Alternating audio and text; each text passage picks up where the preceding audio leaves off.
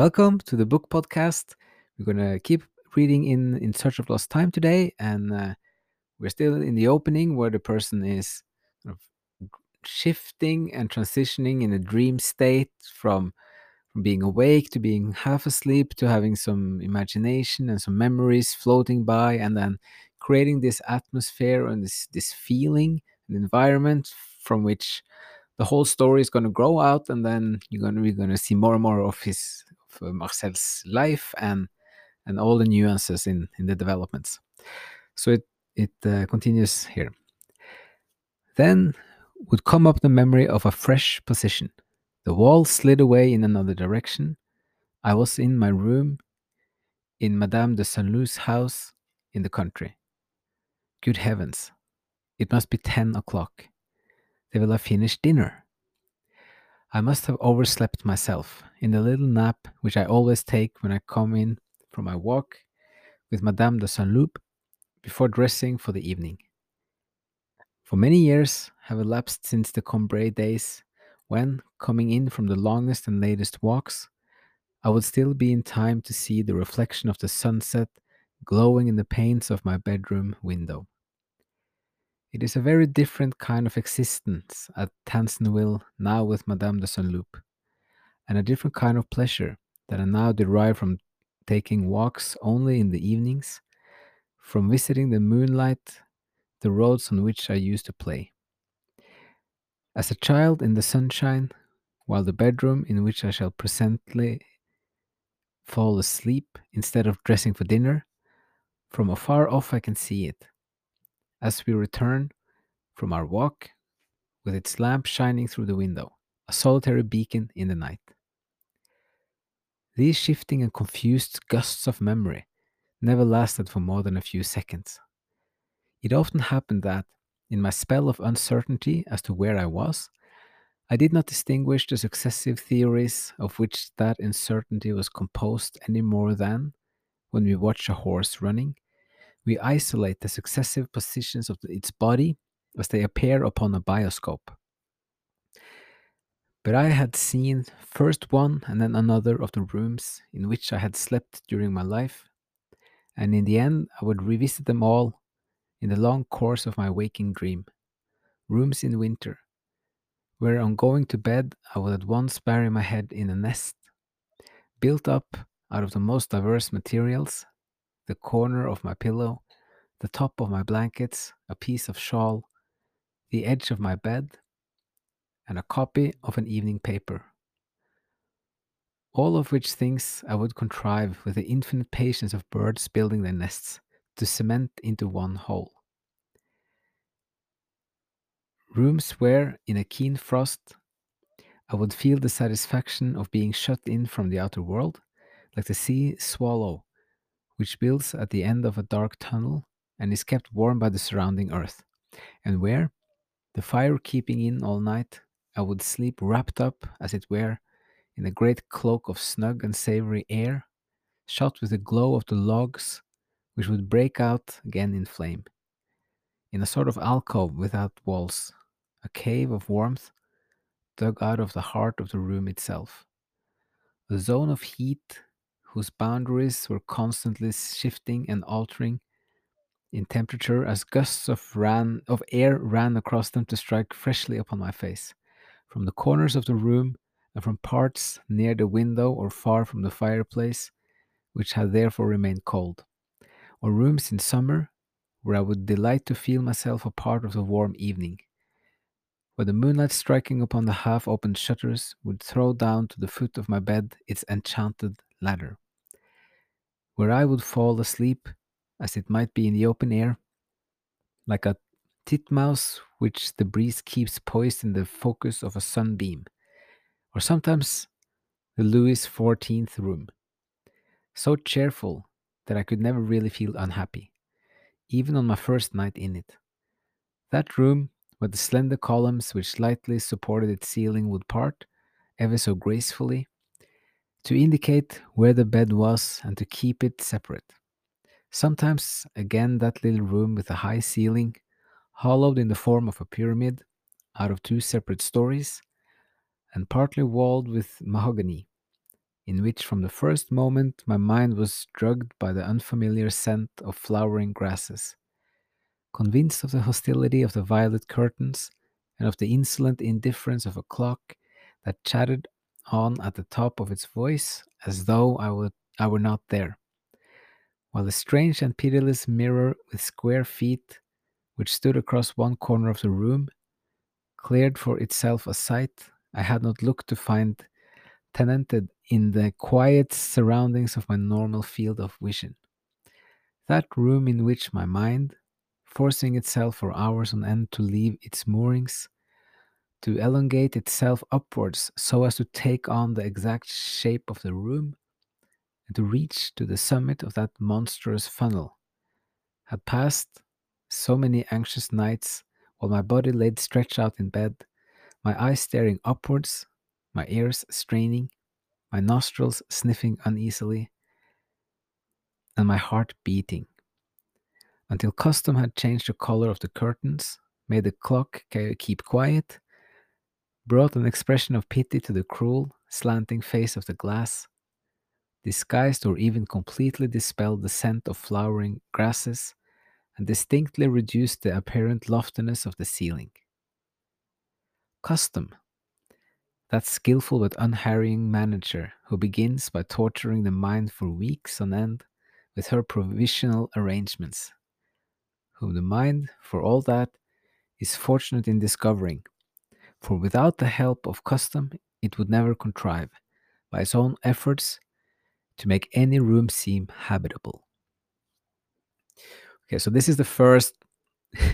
example of a sentence that goes over 2 pages. It's constantly just like colons or semicolons, and it's just like a string of thoughts. And it's one of those techniques where Proust just wants to. He's making a point of a mental state where you don't really have kind of blocks of sentences in the normal sense. It's more like this fleeting mass of thoughts.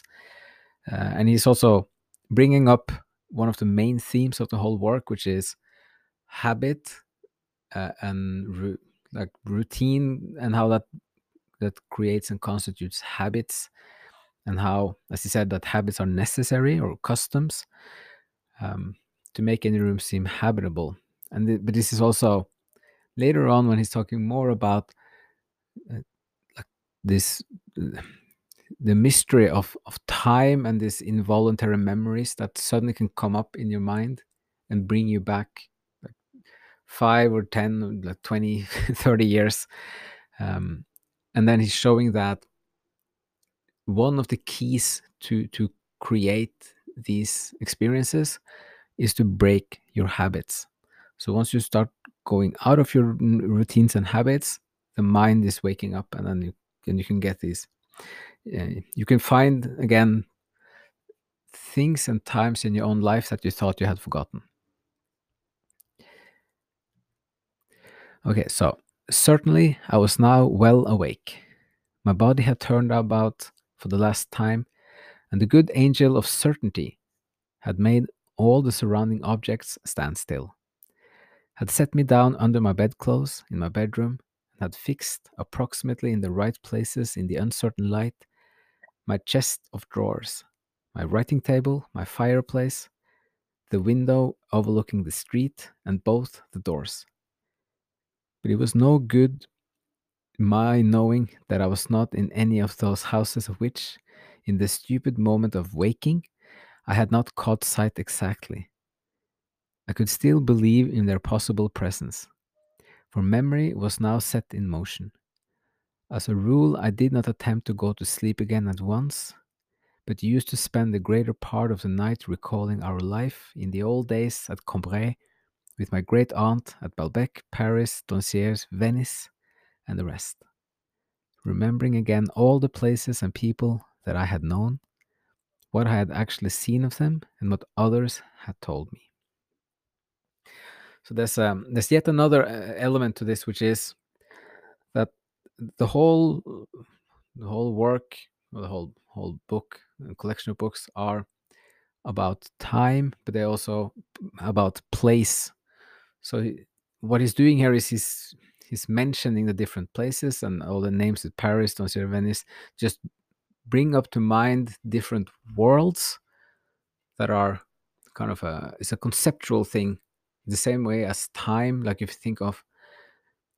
in some sense, if you think of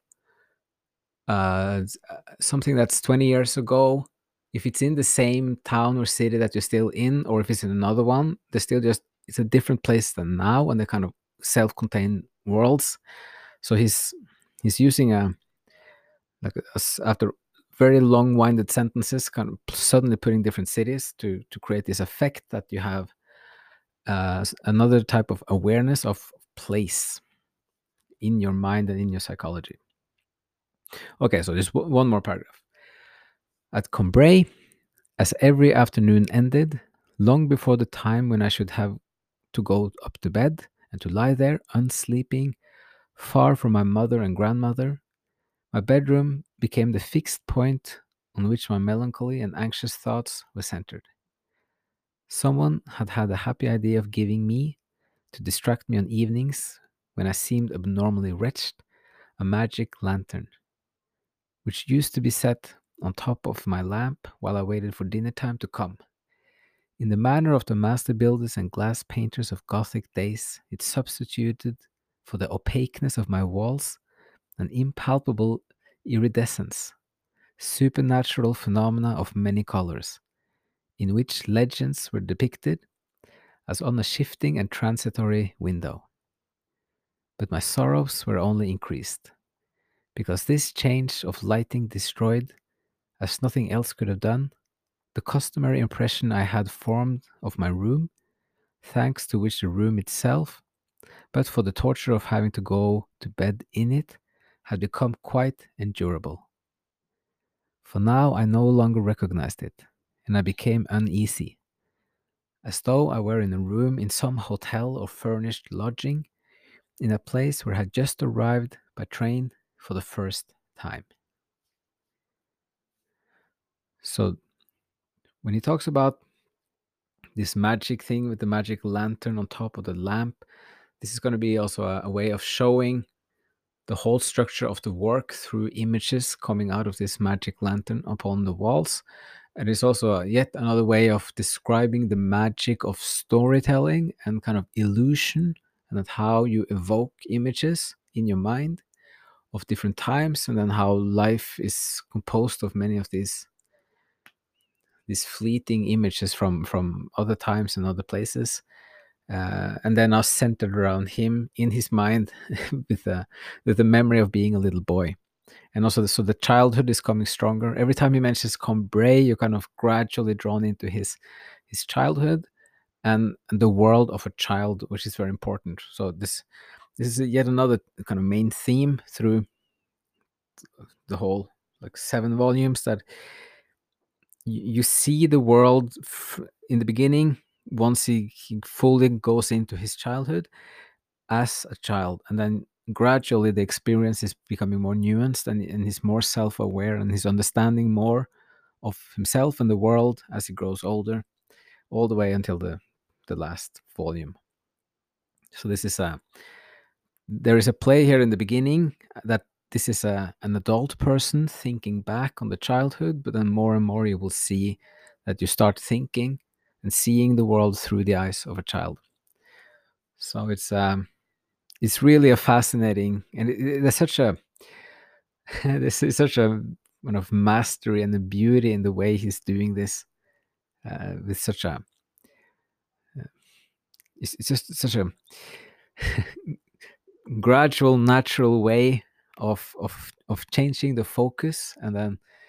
kind of molding your mind and the emotion around it to be able to live into the story as much as possible, and then also evoking your own kind of memories as well, which is an underlying point on every page.